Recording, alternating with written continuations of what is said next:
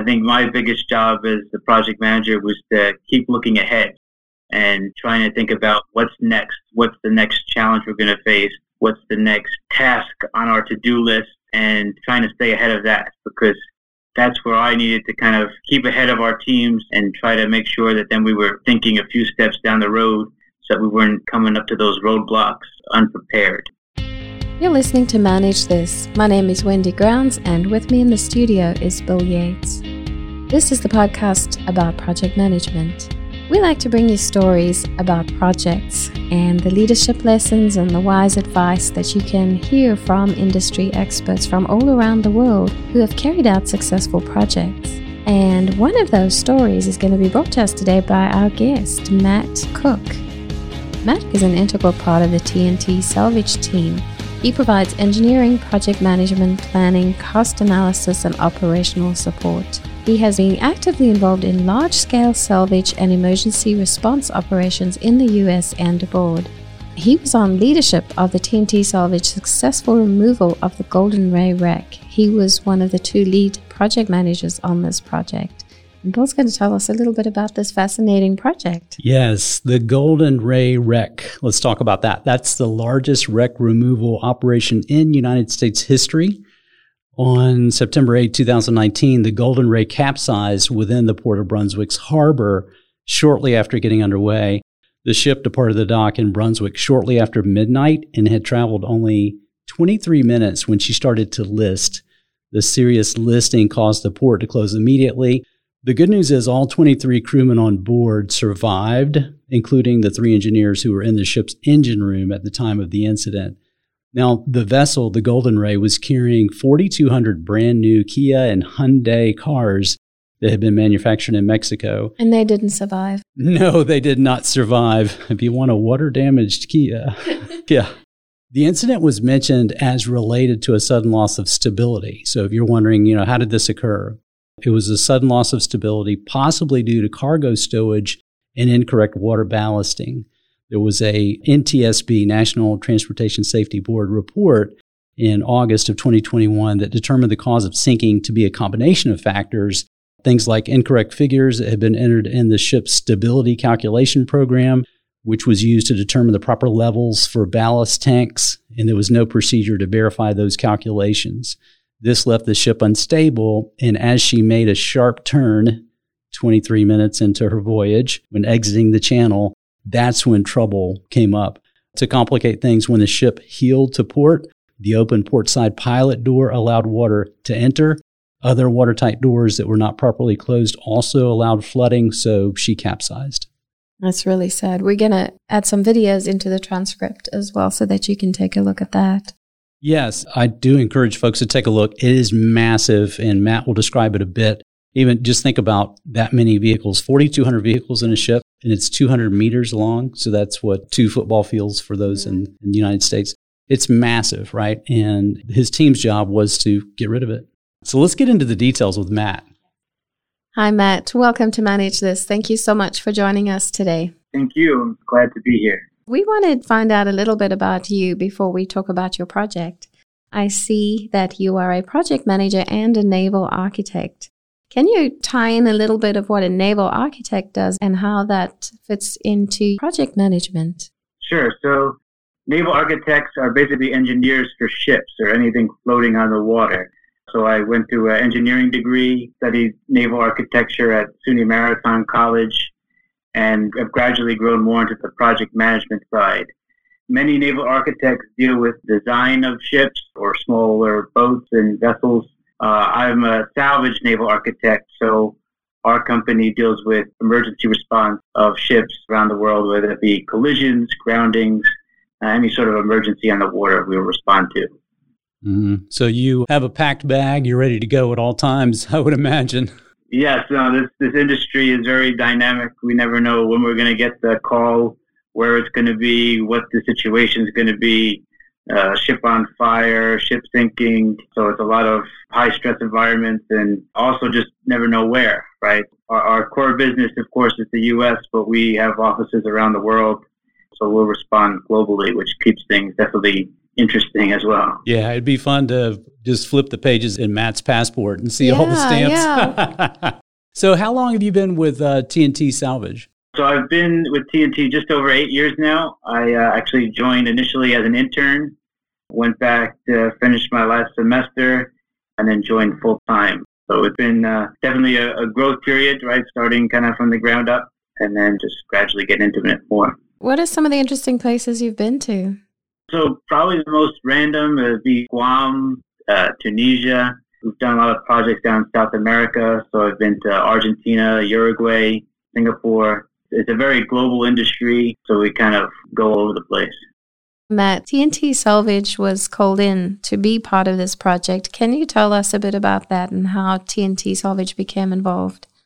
Yes. One of our representatives team was there in the early response, helping to rescue some of the crew members that were trapped in the engine room.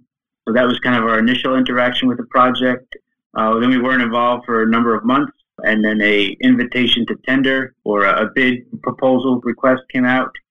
And so that was how we kind of got the invitation to submit our proposal for the wreck removal operations. That was around November of 2019. And we submitted that there as we kind of built our plan with our team and then went through that whole contracting and bidding process, working eventually to be awarded the contract.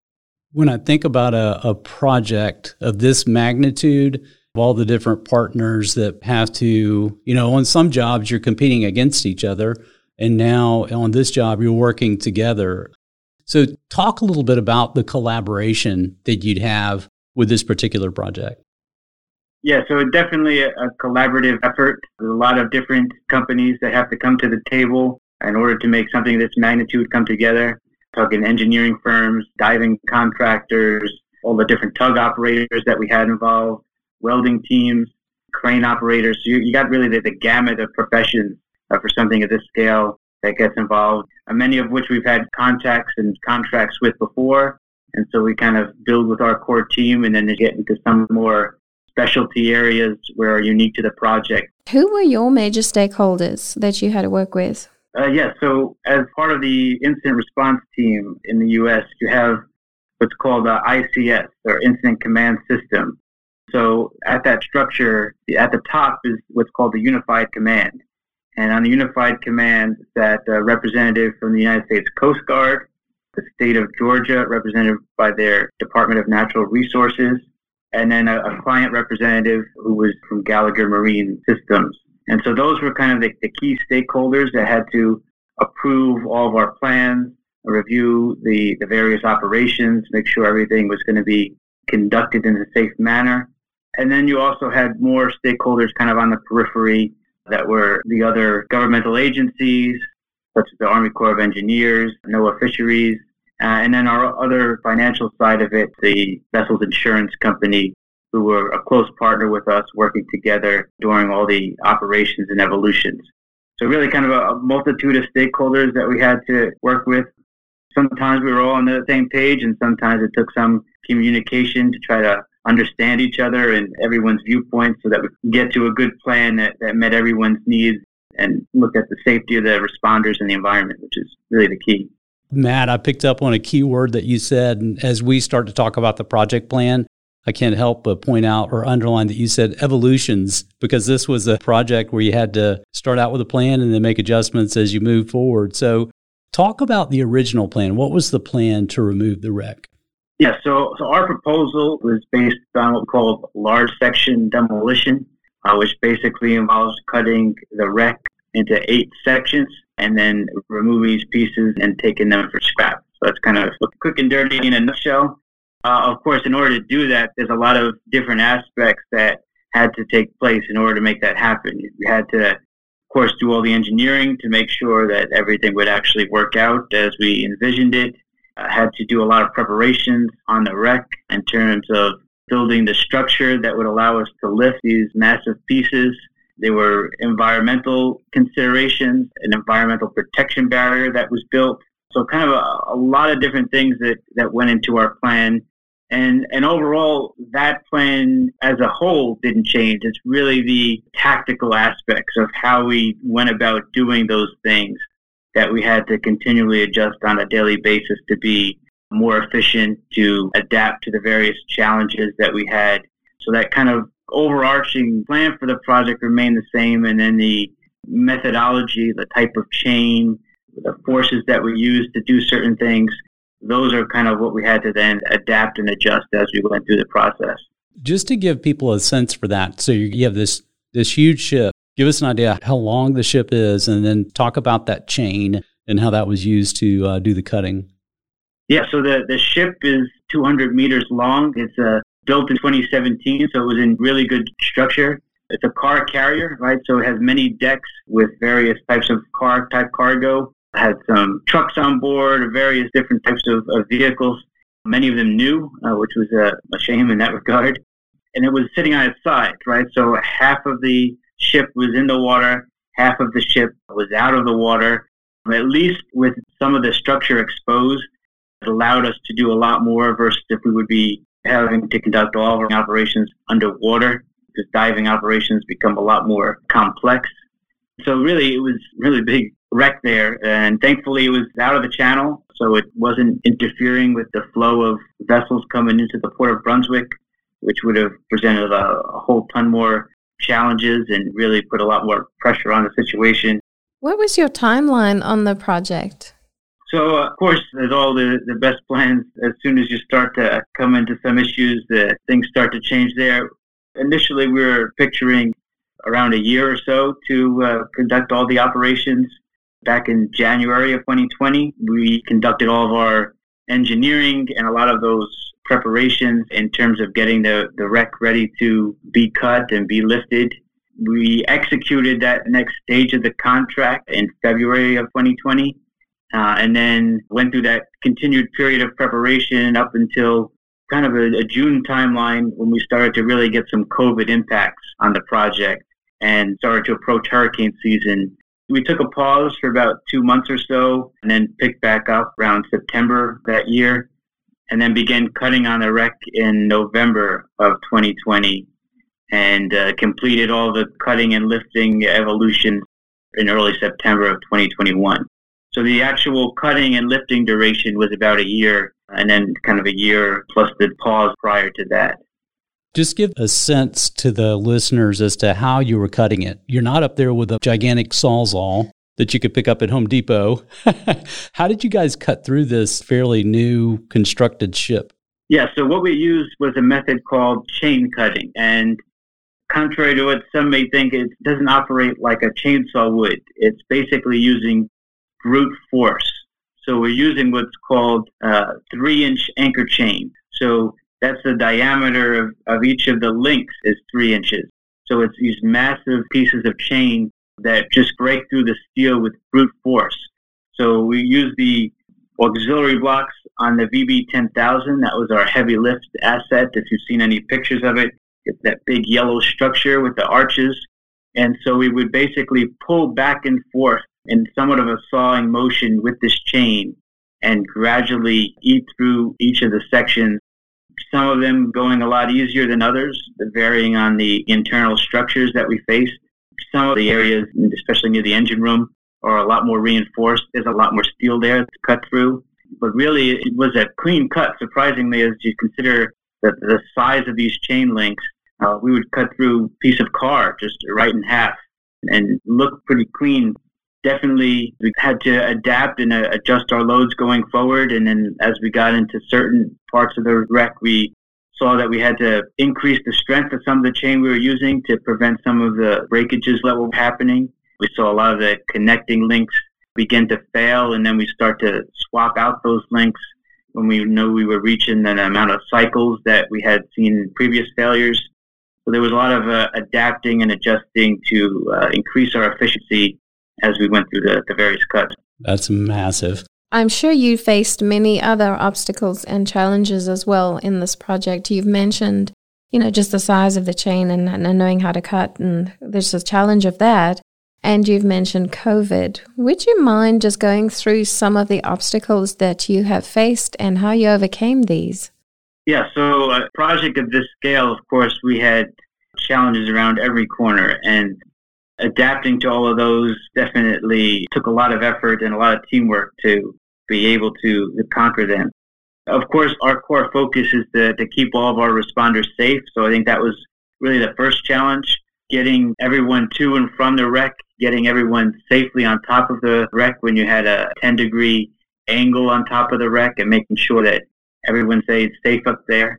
So we had to implement a lot of protocols in terms of tracking of people, a lot of safety plans, child safety analysis prior to doing operations, keeping in mind the PPE and having dedicated safety officers. So altogether, that led to a collective 3 million man-hours without a major incident, which was quite an achievement on that side. We were very proud of it in that regard. And then moving from the safety aspect, of course, this area in St. Simon Sound, prone to a lot of thunderstorms, which shut down operations here and there, and was really an area with extreme tidal fluctuations, which affect diving ops, affects moving some of our assets around. So we had 4 slack tides. These are periods between the movement of the tide where there's very little movement in the water. And those were the only times where we could conduct our dive operations or move some of our larger floating assets around. So everything needed to be planned around these slack tide periods. That became an integral part in terms of our project planning, making sure we were making use of these slack tide changes. And then it was an 8-foot tidal difference. So when you had a low tide to high tide, you're talking an 8-foot difference. That had to be considered in the various mooring operations and in whatever structures we were installing on the wreck, that we could make use of those even with tidal change. We faced a very busy hurricane season in 2020, and that was something that we had to stay ahead of, making sure all the assets and people stayed safe. Of course, the environment and protecting it is such a sensitive area there. So we installed this environmental protection barrier, which was a tiered system consisting of mesh that would prevent large floating debris like cars from going out into the sound. Had a HDPE floating pipe that would help collect some of the floating debris, followed by a containment ocean boom to contain any floating hydrocarbons in that area so that they could be picked up. So that pollution, of course, and mitigating that was the key aspect that was made clear to us very early on, and something we tried to incorporate in all of our operations. And then, of course, you touched on COVID. So that was really probably the most unexpected challenge that we faced. Everything else, we knew we were going to face it, maybe to different magnitudes, but COVID definitely took everybody by surprise. And we continued on in the early months of COVID, implementing some protocols, temperature checks, and then gradually, as we started to get further into it, began to have bigger impacts and saw that bigger mitigation measure was needed, which part of why we went into that pause period was to implement this COVID mitigation protocol. We lucked out that there was a facility nearby, a retreat center that we were able to work with and contract. And so all of our people that were working offshore, we put in this tier called Tier 1, and they had to do a mandatory 14-day quarantine, cut out from the outside world, no interaction, everything provided for them there, and then do their rotation inside what we called the bubble, where they would continue to be isolated from the outside world. And we provide them food in there, housing, runners to pick up items from Target or other places for them. And they did their rotation in there for 75 days plus, some people staying in quite long. And altogether, for that tier of people, we had no COVID impacts in that tier with that mitigation measure in place. Our other teams that had to be interacting with our other contractors and other sort of vendors and stuff like that, we had some impacts, but some of us can continue to work even if we were in quarantine from a computer behind a desk. So did our best to mitigate that, and overall really kept us on track to keep those critical offshore teams safe from COVID. Matt, this is so rich. I've got to highlight again that you mentioned you guys had 3 million man hours without a safety incident. That blows me away when I look at the pictures of this project. That is so impressive that you guys reached that goal and that feat. It kind of leads me to the next question, which is, when I think about all these obstacles that you had to overcome and these different constraints that you had, hurricanes, COVID, tidal changes every day, How do you begin to do risk management? Thinking about standard risk management, it's almost like you have to take a tiered approach even in risk management. Can you talk us through some of the strategy that you used?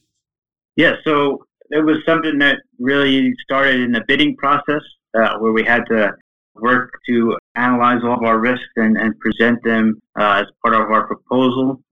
And so that was kind of the first stage at it, to kind of identify those and work through some mitigations as best we could. Then really looking at it as we started to get into the operations.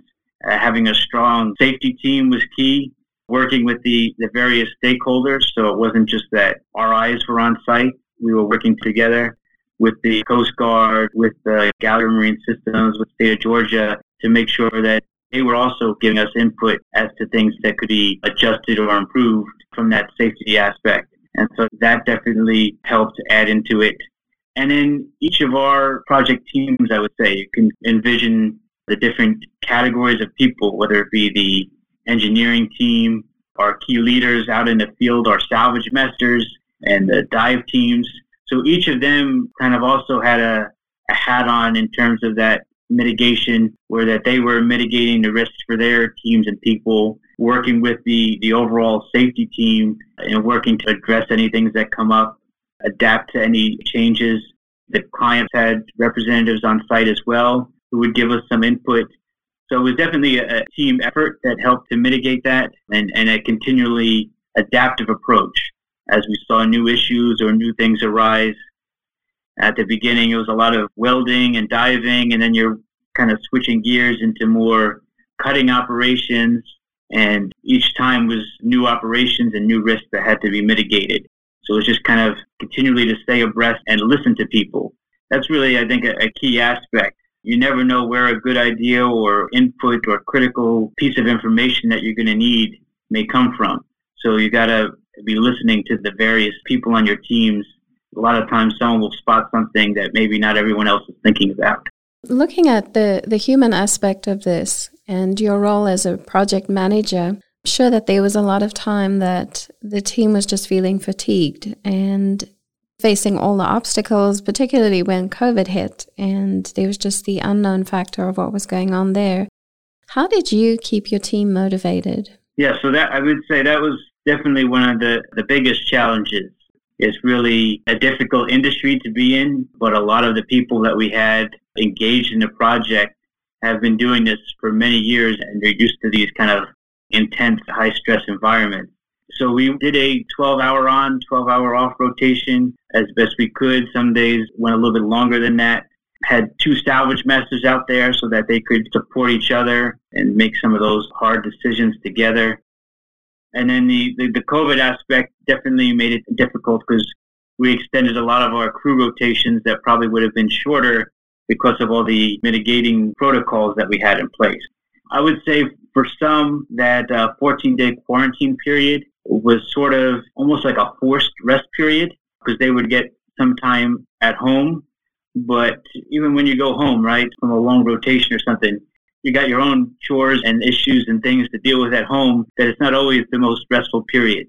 So I think somewhat of that 14 days kind of forced people to unplug a bit and recuperate prior to going into their rotation. So I think that kind of helped as well. As the project manager, what kept you up at night? It really was curveball after curveball with a lot of different things. So I don't see that there was one particular thing that kept me up. You were just being kept up constantly. Yeah, there's always something coming up, especially it always would seem like it's heading into the evening hours when something's happening. I know a few times when I was going on my rotation where the day I was leaving, the chain would break or something catastrophic would happen. But I think overall it was just kind of looking out towards the next stage of the project, right? Many of our teams, of course, are focused on that day-to-day aspect and keeping people safe, keeping the project going. I think my biggest job as the project manager was to keep looking ahead and trying to think about what's next, what's the next challenge we're going to face, what's the next task on our to-do list, and trying to stay ahead of that, because that's where I needed to kind of keep ahead of our teams and try to make sure that then we were thinking a few steps down the road so that we weren't coming up to those roadblocks unprepared.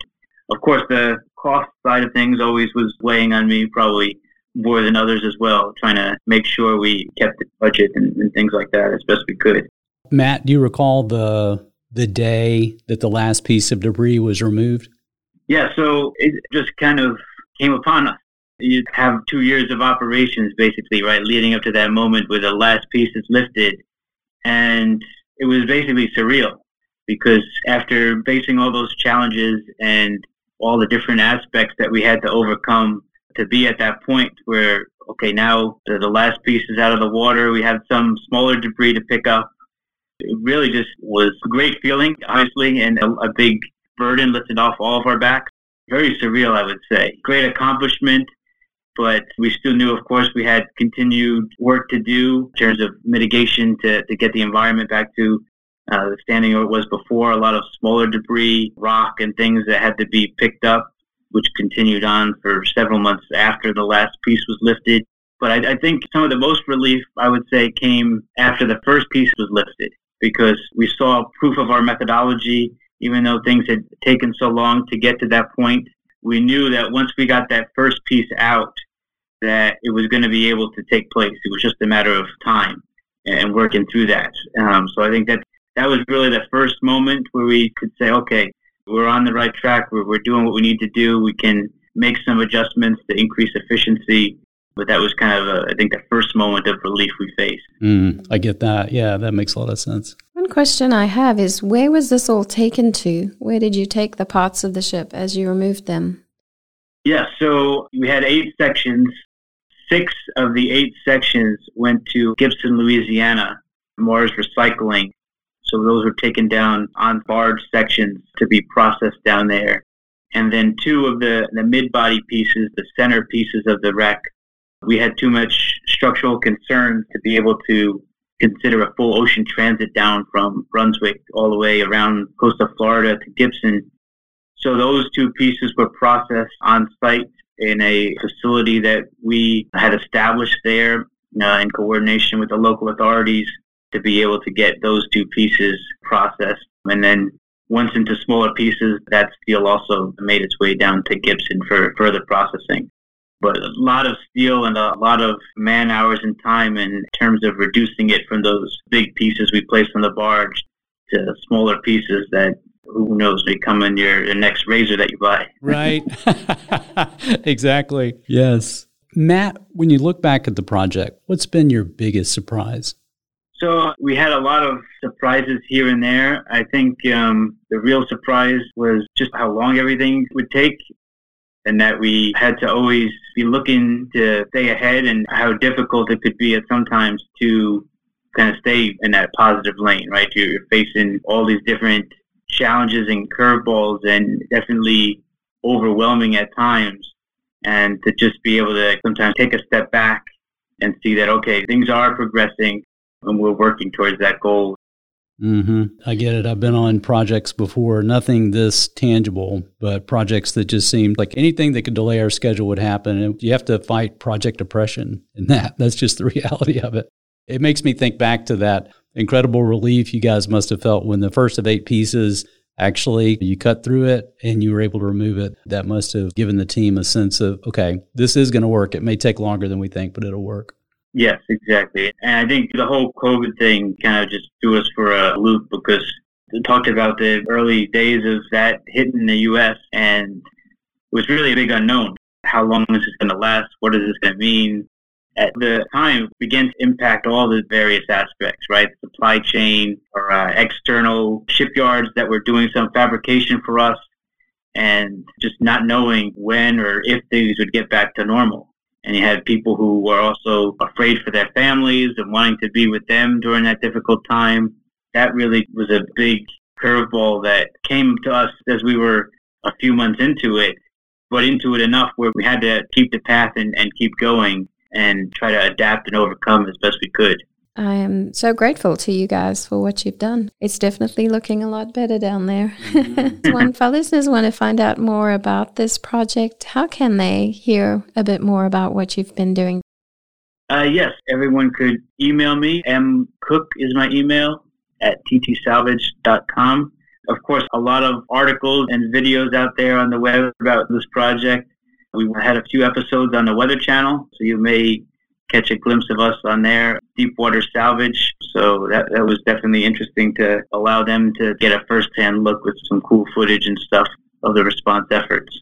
Matt, thanks so much for your time, and I feel like I've kind of walked through the project with you to a degree now. I have a much better sense for the big picture of it and also a bit of the daily grind. And I say that with no pun intended, but it really is to think about all the planning that went into it and then the approach you're taking and then the hurricane season and COVID and the uncertainty. It's unreal to think about all the challenges that you guys face. So it's a remarkable, largest salvage project in the U.S. So congratulations on that and being a part of it. Thank you for sharing this with us.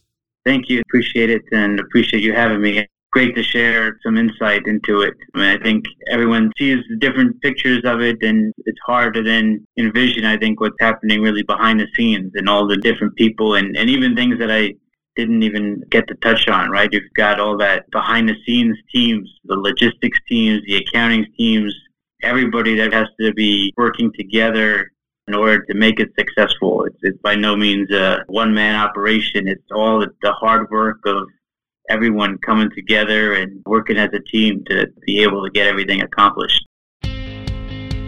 That's it for us here on Manage This. Thank you for joining us. You can visit us at velociteach.com where you can subscribe to this podcast and see a complete transcript of the show.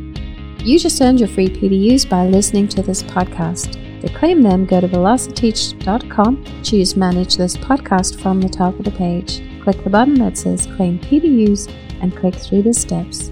Until next time, keep calm and manage this.